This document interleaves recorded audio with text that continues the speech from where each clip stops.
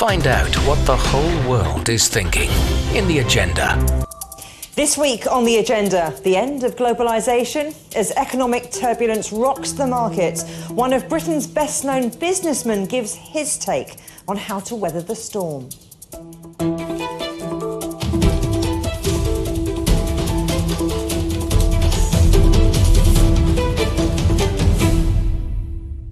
Recent global events have undoubtedly exacerbated an already turbulent time for the global economy. So from Ukraine to COVID, big data to big tech. This week, I discuss it all with one of the UK's most famous businessmen, advertising tycoon Sir Martin Sorrell. I started by asking, in his decades of experience, whether he'd ever seen anything like this before.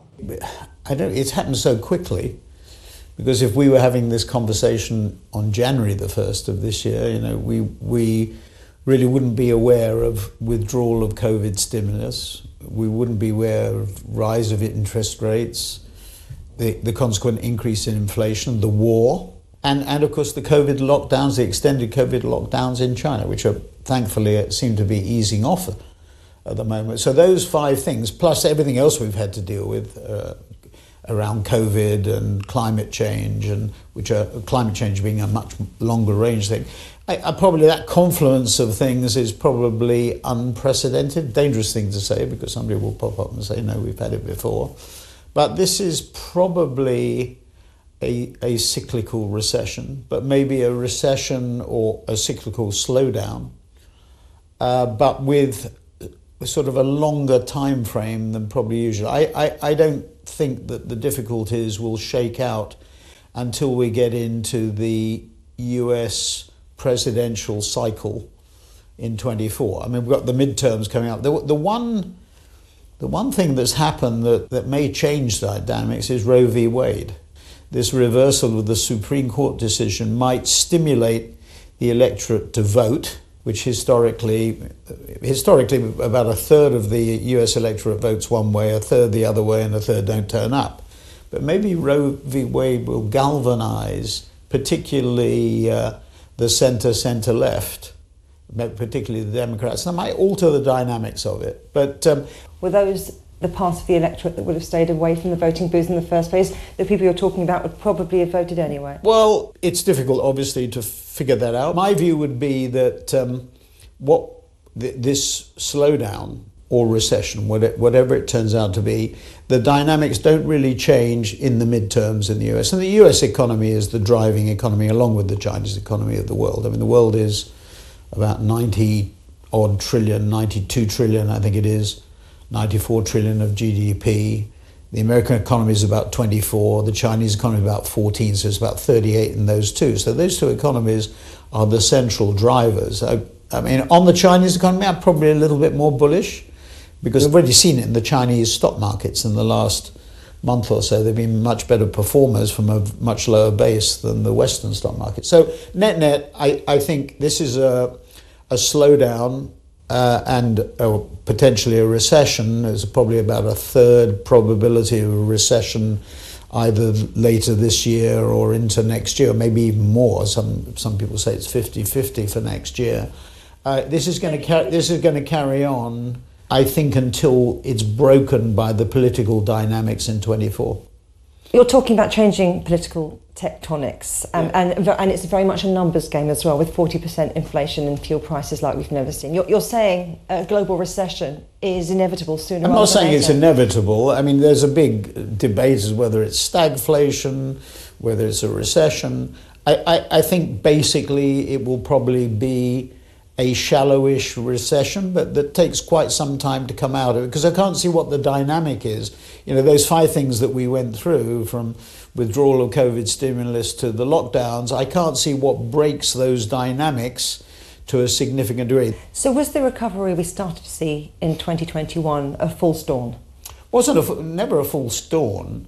What we saw was the impact of a huge spending around COVID, quite rightly, to try and buttress the economy at a time when it was needed. So it was the impact. I think nobody's really sort of calculated this, but if you work out the sum of all the government infusions as a result of COVID.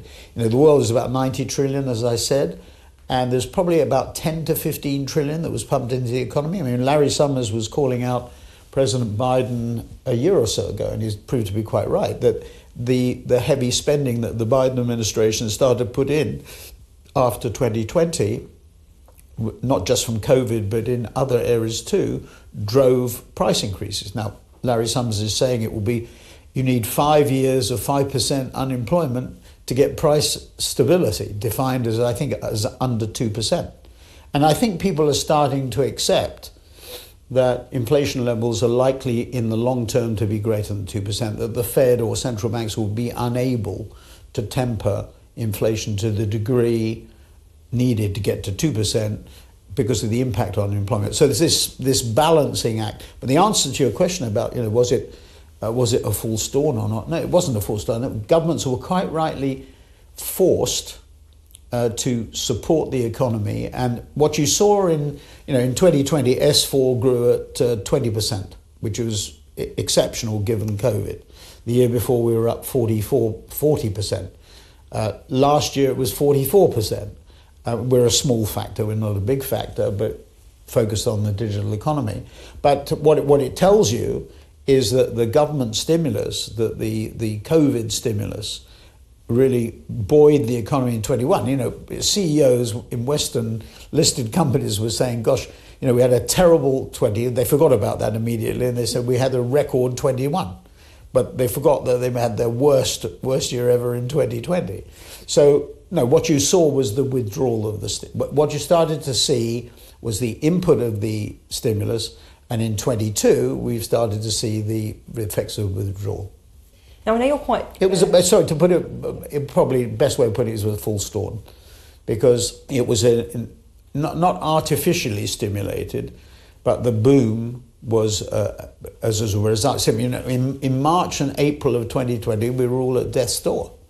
I mean, talk about previous recessions. I mean, the bottom fell out of the market, and people misinterpreted or misunderstood what was going to happen in terms of government support. And in fact, what happened during COVID in 21 is the companies were better run for a couple of reasons.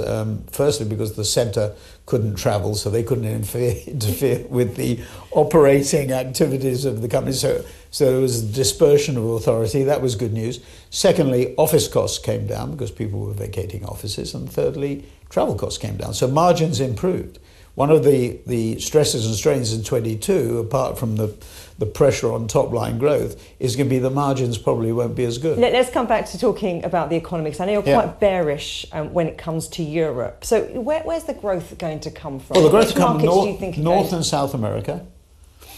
Middle East, huge because of the increase in oil price and commodity prices. Bits of Africa, a great Chinese interest, as well as Latin America of Chinese interest.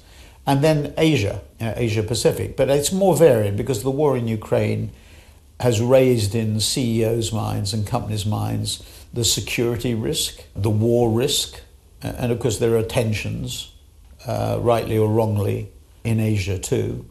So it sort of modifies, but I think basically it would be risk on, as I would put it, in North and South America, Middle East, parts of Africa, although Africa's quite difficult, quite volatile, and Asia Pacific. A risk off would be Europe. I think the problems in Central and Eastern Europe, I mean, whatever happens, whether a peace is negotiated, it looks as though the war will go on for a significant period of time. But even if there was a solution, let's say there was what many people call a bad peace, which would be Ukraine surrendering Donbass, the Donbass region, as well as Crimea to Russia. There is a danger that without regime change in Russia and regime change to a more, let's say, constructive relationship with the West, it's likely that maybe the Russians would regroup and then pursue policies which President Putin has made quite clear, not just since 2014 and Crimea, but before. And what about the relationship between the United States and China? I know you think that's quite key. It's absolutely key. I mean, it's the two biggest economies in the world, the two economies that, are probably amongst the fastest growing or the fastest growing. and it's key that they have a constructive relationship. And unfortunately, this goes back a long time. This goes back to maybe President Obama. Certainly was the case under President Trump. And to be fair, was welcomed by certain sections of the business community, industrial community in America. Both sides, have hardened in their approach and their attitude. I mean, you see the EU committing to a 600 billion infrastructure fund, which is an attempt to create a European Belt and Road, if you like. And so you see these tensions and frictions, and that's a problem. And what it will result in is, more tariffs, more frictions for trade. And what we've had for the last, I've been sort of active, I guess, since the late 1960s or the early 1970s or middle 1970s. So let's say it's 45, 50 years. And we were blessed by free trade, growth in free trade, the reduction of tariffs and barriers, and that has stimulated the world economy. So I think what's going to happen is that the world will grow, but it will grow at a slower pace. I mean, for example, the beginning of this year, January the 1st, we were talking about 4 to 5% this year after 5 to 6 last year. Now we're talking about, we'll be lucky if we get to 3 this year, and people are talking about 1.5 next year. That is below trend. That's below what we've had before. And I think we probably have to get used to a world where growth is below trend and inflation is higher than we've been used to. So it's back, going back to your original question about what's the most like what we're going through now, it's probably in the 1970s. And when there was significant inflation and prices got out of control. So is this the end of globalization as we know it? I don't know about the end. Larry Fink says, at the end. I mean, I don't know whether it's as dramatic as that. But if Ted Levitt, the Harvard Business School professor who wrote the seminal article in October of 1983 in the Harvard Business Review, if he was right then, and he over-egged the pudding. I mean, he admitted that his thesis was that consumers will consume everything in the same way everywhere, and we've seen that in China. We've seen the growth of consumption, but now China has shifted, and younger people in China are looking more closely at Chinese products and services and self-sufficiency, if you like, and less towards the West. I mean, in the surveys that we do and the polls that we do amongst the millennials, it's quite clear that view of the West has changed, good or bad, it's changed. So, the danger is that we have the two most dynamic economies in the world going in divergent directions, whereas one hopes that it would be much more integrated. So the hope is that the leadership on both sides will be able to develop a constructive dialogue. It doesn't look good at the moment, and the approach on both sides has hardened over the last few years, and it doesn't look like, I mean, when Trump lost the election, although he denies he's lost the election, when President Trump lost the election, I suppose there was some hope that maybe President Biden might pursue a different course with Blinken, but that has not happened. My conversation with Sir Martin Sorrell continues after the break, so stay with us. On the agenda, as still to come, he tells me why data could be the new oil. Guangzhou is a Chinese port city with a unique history spanning centuries. It is the starting point of the ancient maritime Silk Road on the southeast coast of China. It is here where traders from far and wide crossed paths doing business thousands of years ago, leaving a footprint of diverse cultures and commerce still visible today in what is now a UNESCO World Heritage Site.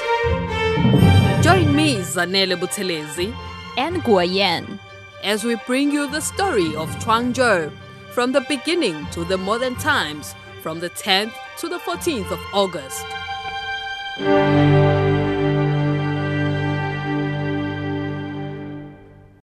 Hi, this is Niao Niao, and yes, Old Wisdom, New Insights is back with a brand new season. This time, we've got fun stories about these intriguing people. There's the top KOL from the Northern Song Dynasty, China's #1 bamboo painter, and a socially awkward but academically brilliant reformer, and more. Do you want to know who they are? Just subscribe and listen to Old Wisdom New Insights on all the major podcast platforms. Welcome back to The Agenda.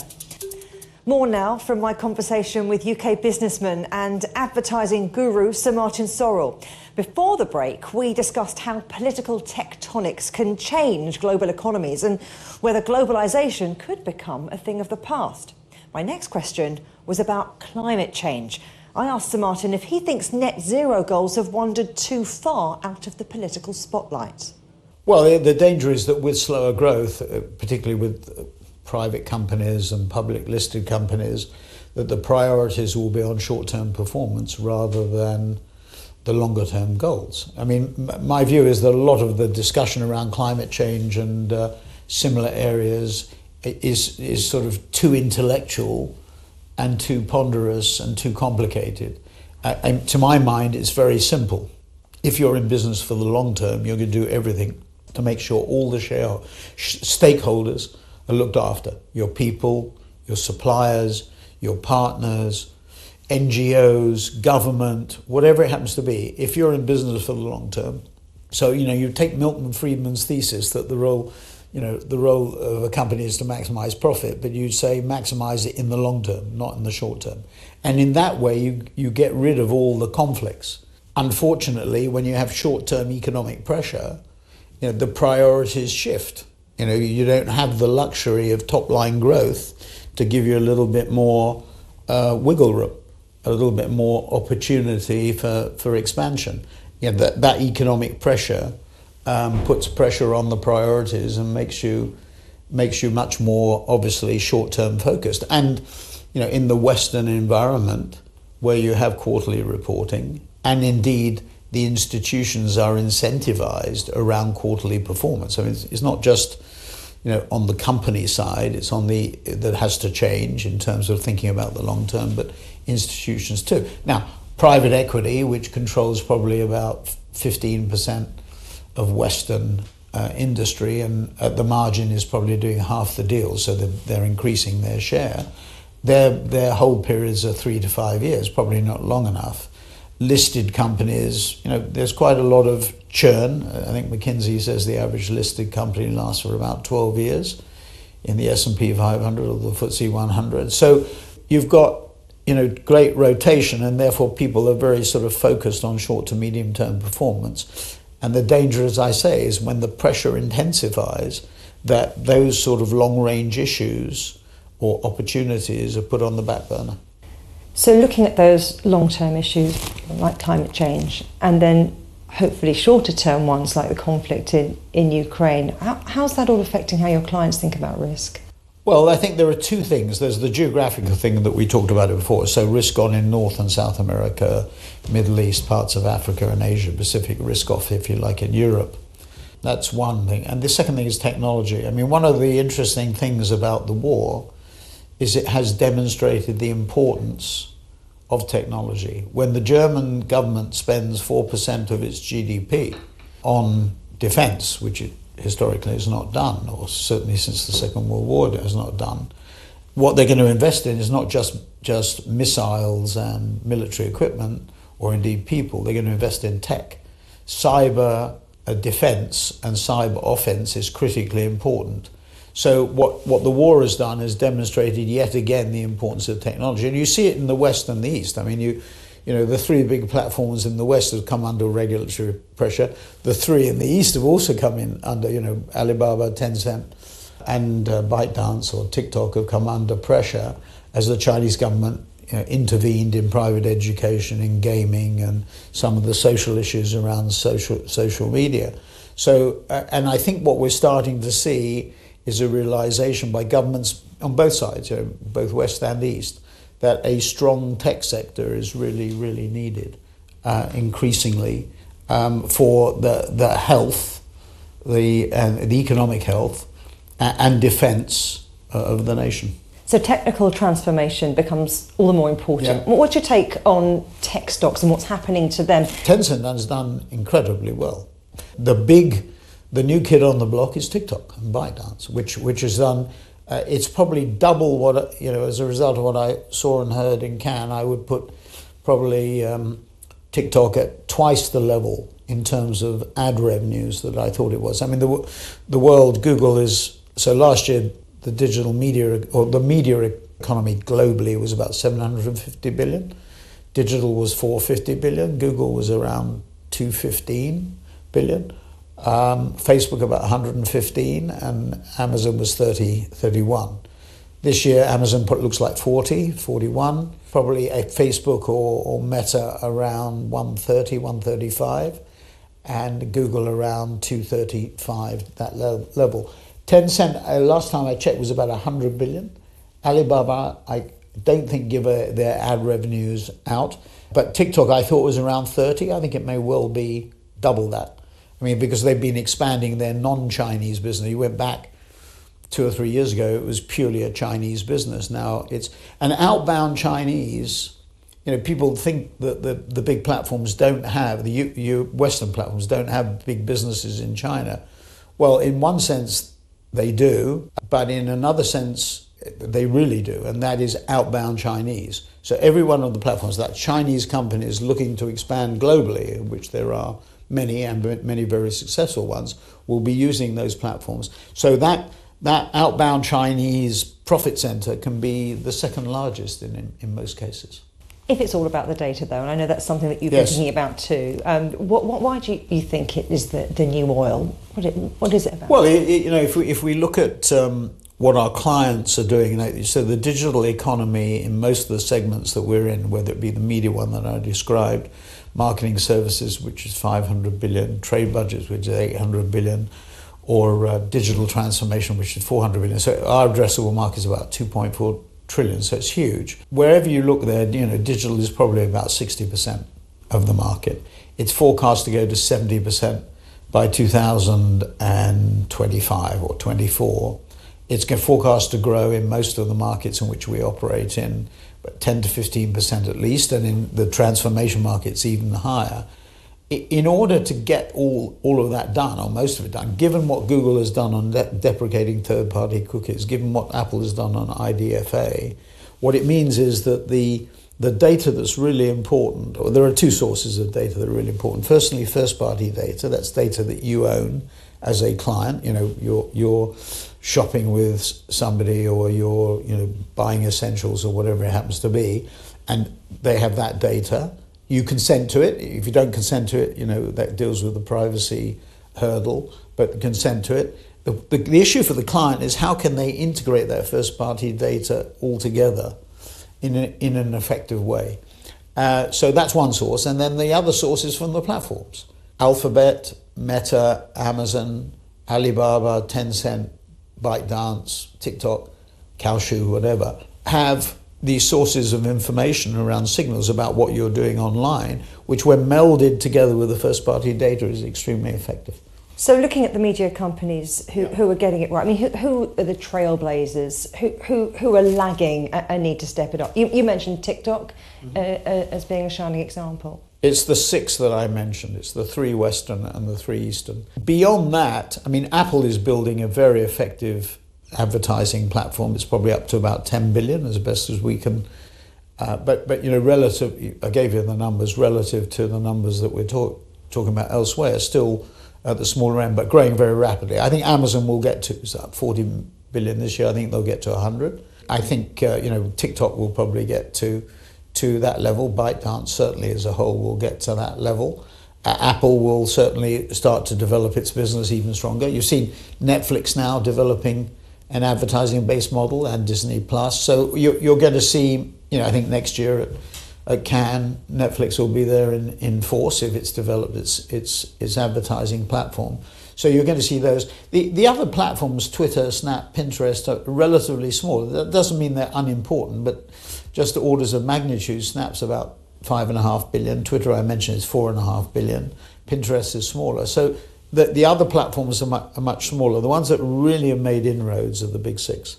Sir Martin Sorrell, absolute pleasure talking to you. Thank you very much. Thank you for your insight. I hope I cheered you up. Coming up on a future agenda.